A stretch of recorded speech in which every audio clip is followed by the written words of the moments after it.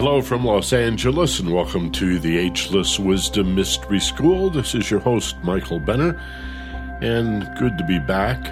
We had a week off while we traveled to Utah and Missouri, part of it on business, part of it to visit family, and it was a good trip, good weather, and good times. And I missed doing the class last week. Seemed like more than just 1 week, but here we are back in the saddle this week, and so whether you're listening to us live and streaming today at 1 o'clock Pacific, 20 hours Universal Time, or to the podcast, which is the case for most people, I'm happy that you're here.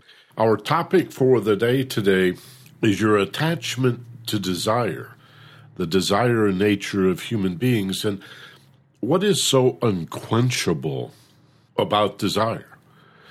Why is it that we want this and we want that, and then when we get it, it's never really quite enough, at least not for very long? I think the desire nature in and of itself is understandable. There's a lot of cool technology. I remember the first time somebody handed me an iPod at lunch. I'd never seen one. I'd never even heard of one. This, of course, was years ago. And he said, check this out. He didn't say the word iPod. He didn't tell me it was an MP3 player. He didn't tell me how to work it, what the controls were, or how to use it. It didn't have headphones plugged into it, so that wasn't a clue. But I pretty quickly figured it out. And then I said, well, how many songs does this hold? And he told me that I could put my whole CD library in there and stick it in my shirt pocket. I was blown away. Because I knew people who traveled with boxes of CDs. And plus it was just so darn cool. Remember the first time you got your hands on an iPod? Or Steve Jobs did the same thing with the iPhone and the iPad. They were just so incredibly cool that you have to have it. So the desire nature in and of itself is understandable. It's just the cool factor, if nothing else. But I guess what I'm talking about today, what I'd like to explore, is why it's never enough. I mean, even if we go back to childhood, to Christmas, or birthdays, or times when we made a list and asked mom and dad for this or that, something that we absolutely had to have that was maybe advertised on television or that one of our friends had, and oh man, you just were going to die if you couldn't get one for yourself. And then Christmas or birthday comes and yay, you get the thing. You play with it for a week, and then it goes on the shelf, and it's not nearly as cool. And I'm not only talking about stuff. I mean, even opportunities, relationships, companionship, and romance. Especially romance. There's that one person that, man, you've just got to get into a relationship with this person. You're absolutely blown away by how cool they are, how beautiful they are, how funny, how fascinating. And man, if I could just get into a solid relationship with this person. And then it happens, and there's a honeymoon period, but after that, the relationship starts becoming an effort. There's work involved in every relationship, especially the powerful, intimate relationships, the romantic relationships. The loving relationships are the ones that are most volatile, most vulnerable to friction and irritation. And when you open yourself up to love, you also open yourself up to irritation and frustration. And the people you love the most often rub you the wrong way. It's really easy to hurt somebody that you love. And Similarly, very easy to be hurt by someone you love and who loves you. And so, here again, if we're not willing to put in the effort, we just walk away.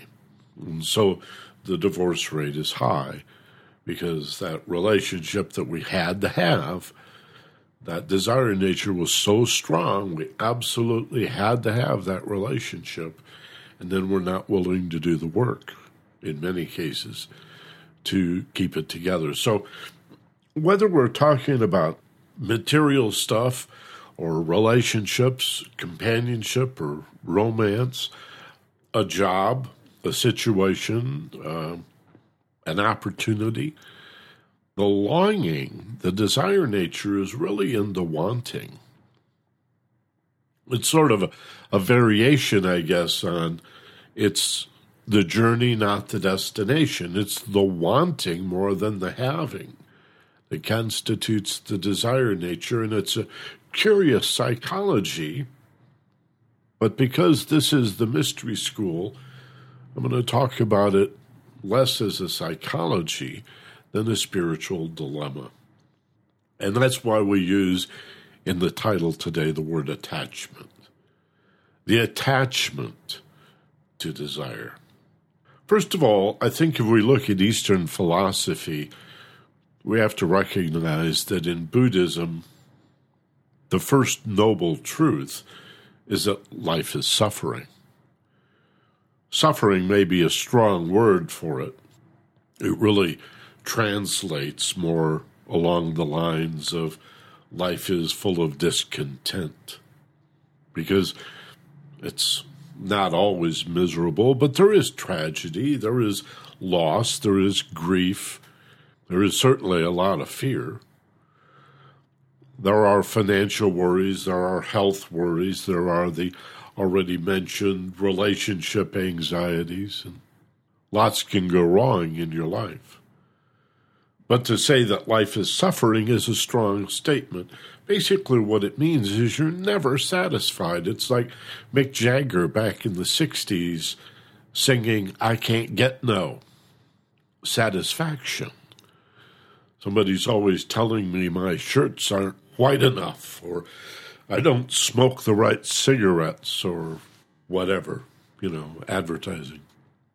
So I don't get no satisfaction. Meaning the desire nature is such that not only are we attracted to the things that we're attracted to, but when we get them, they're never fulfilling, at least, as they say, not for very long. Well, the second noble truth in Buddhism is that if life is suffering, why is that so? And Buddha suggests that it's really our desire nature. That we set ourselves up by not accepting life as it is. We have a resistance to accepting reality. We want things to be different.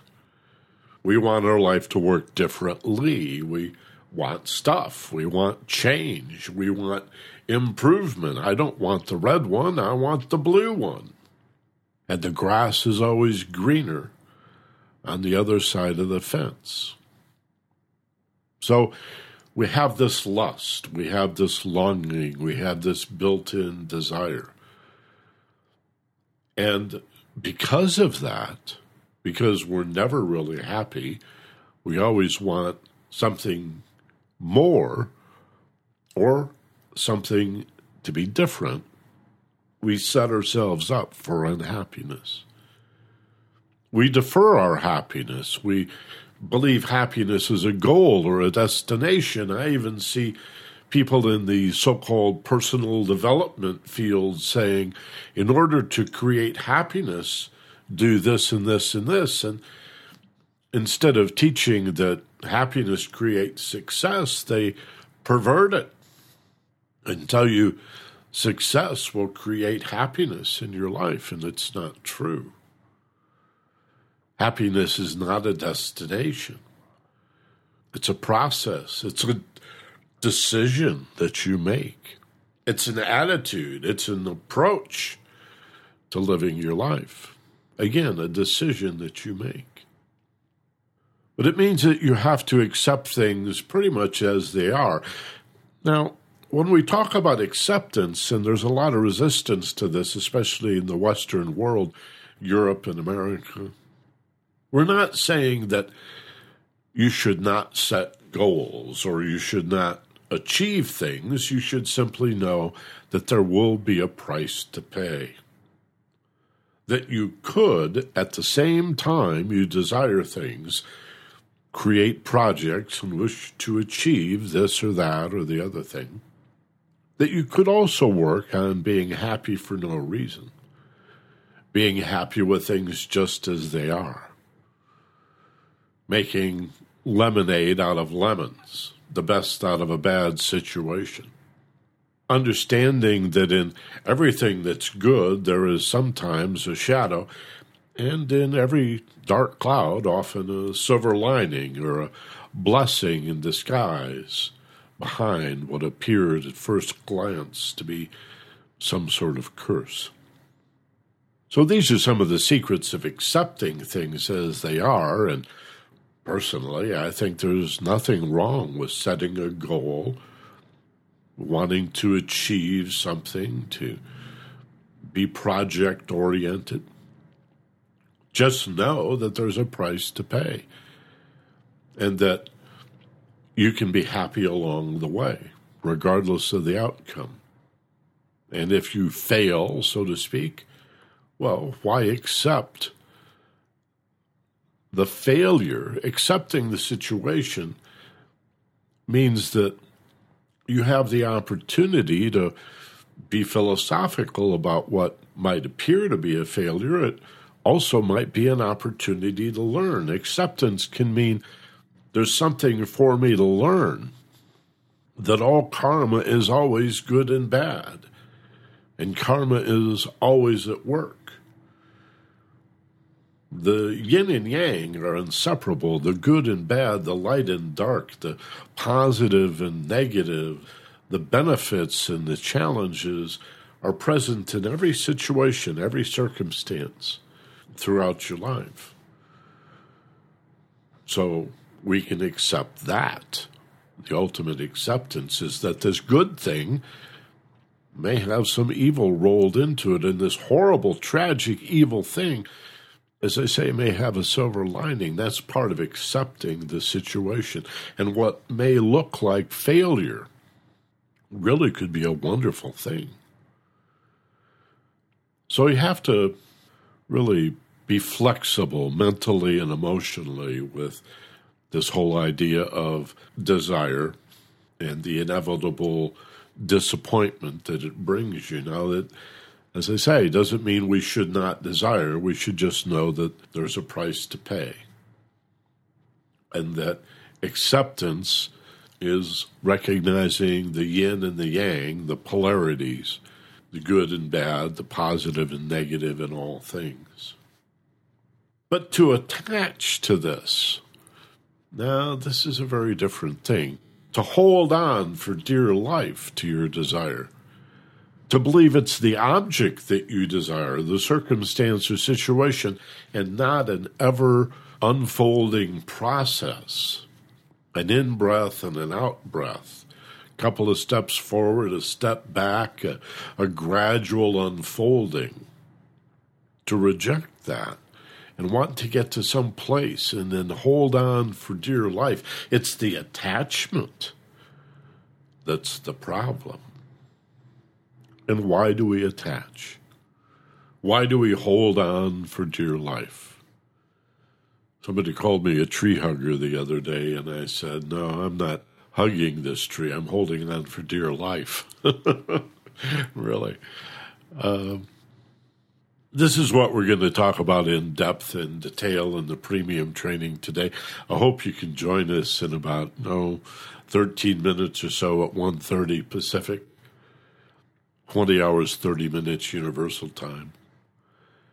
And if you enrolled and you're not able to listen live, the replay is always available on demand. The vast majority of people do listen to replay on demand, though. If you are with us live, you can leave a comment or a question on the web page. Even if you're on the telephone, use the web page to leave a text question and include your name and your city and hit the submit button. I'll take a look at that in just a minute. Appreciate your input. You can always email me as well. My initials at The Ageless Wisdom, MB for Michael Benner, MB at theagelesswisdom.com. I read all my email personally and will answer. We'll get back to you. And to enroll in the premium training for a pocket full of change, less than lunch, just trundle on over to theagelesswisdom.com. The THE, as you know, is part of it. The W's theagelesswisdom.com. And with your bank card, your ATM card, you can enroll for a single class, a 13-week quarter, or for a full year for the deepest discount. And the thank you page, and there's also an email to confirm your enrollment. It will contain the URL and the password you need to join us live or by replay. And you can download, when the replay is up, the program to your computer as an MP3 and then put it on your smartphone. You can put it on your iPod or iPad. You can listen to it in the car, burn it to CD, give it to your friends. It's all good. It's all fine with me. There's no copyright. You own it. Pass it on. Well, here's the bottom line. This is what we'll expand upon, but for those of you who just listen to the free forum, I want this to have value every week, not just be a tease. The bottom line in your attachment to desire, the attachment part, is a consequence of what I call spiritual separation anxiety. Others have different names for it, but to me, it's spiritual separation anxiety. It's fear. It's fear or anxiety that comes from being spiritual beings.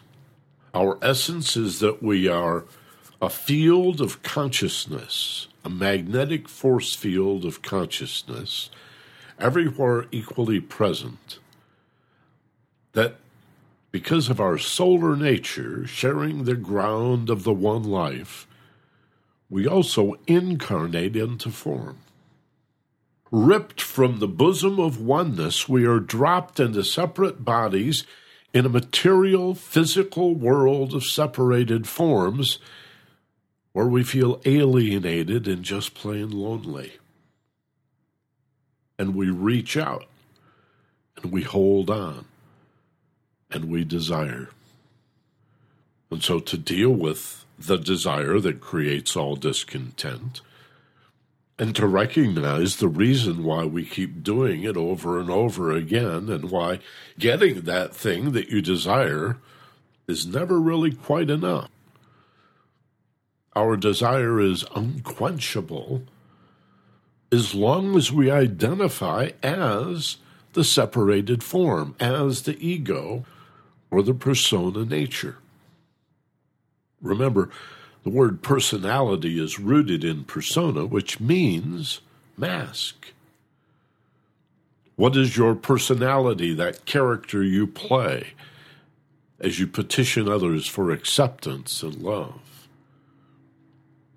What is it masking? The soul,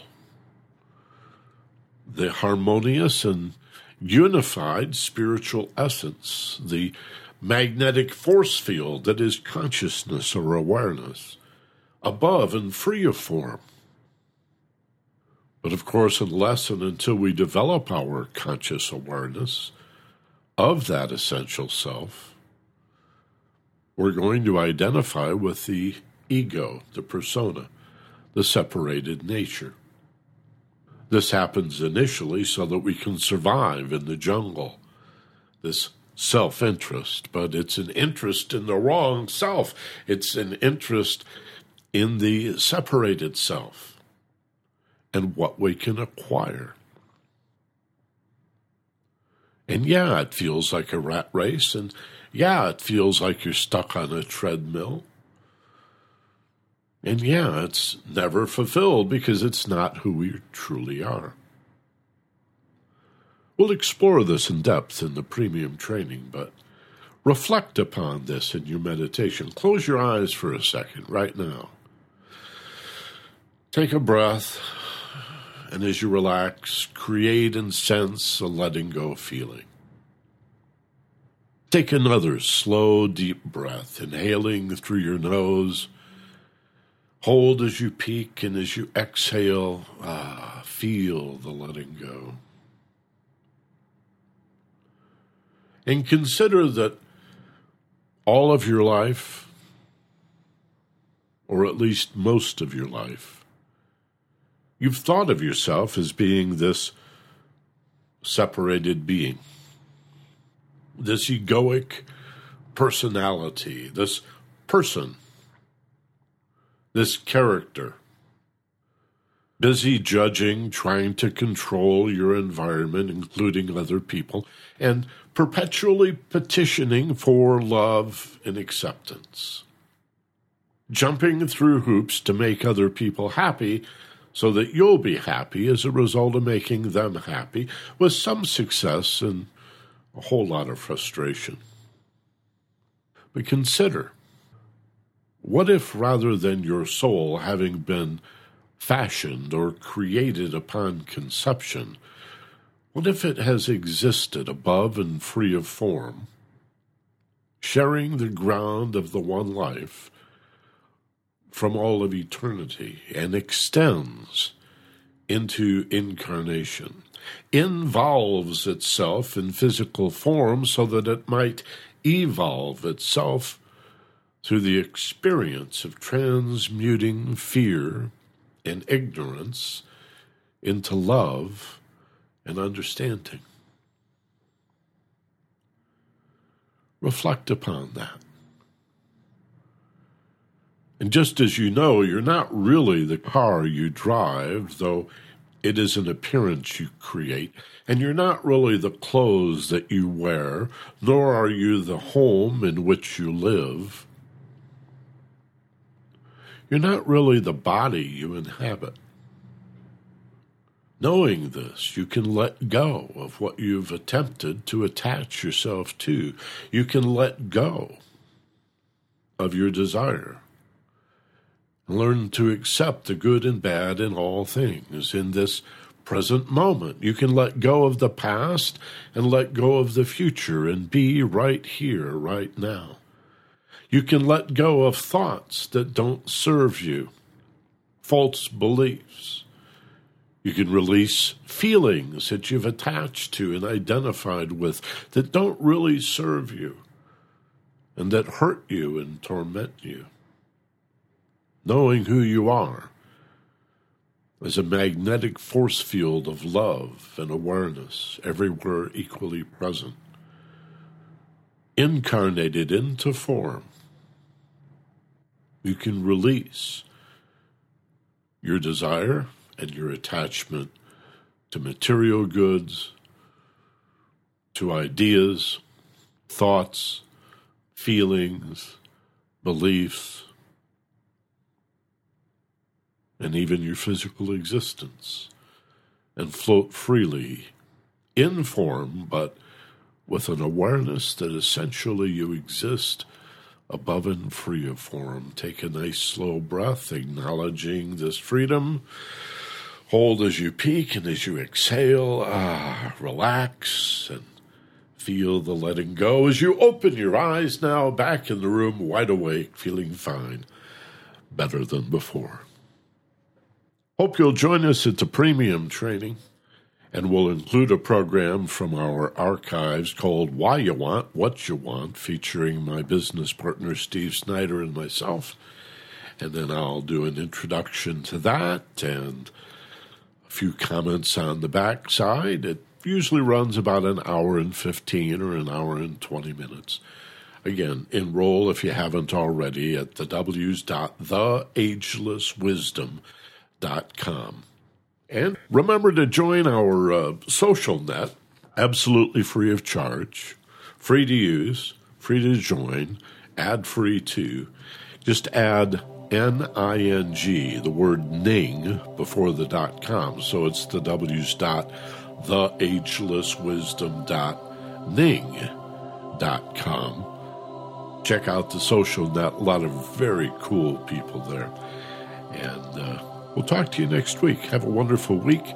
Watch your newsletter if you're in Southern California for information about our upcoming live classes beginning on July 21st in La Crescenta, north of Glendale between Burbank and Pasadena. For those in the Southern California area, excited about that.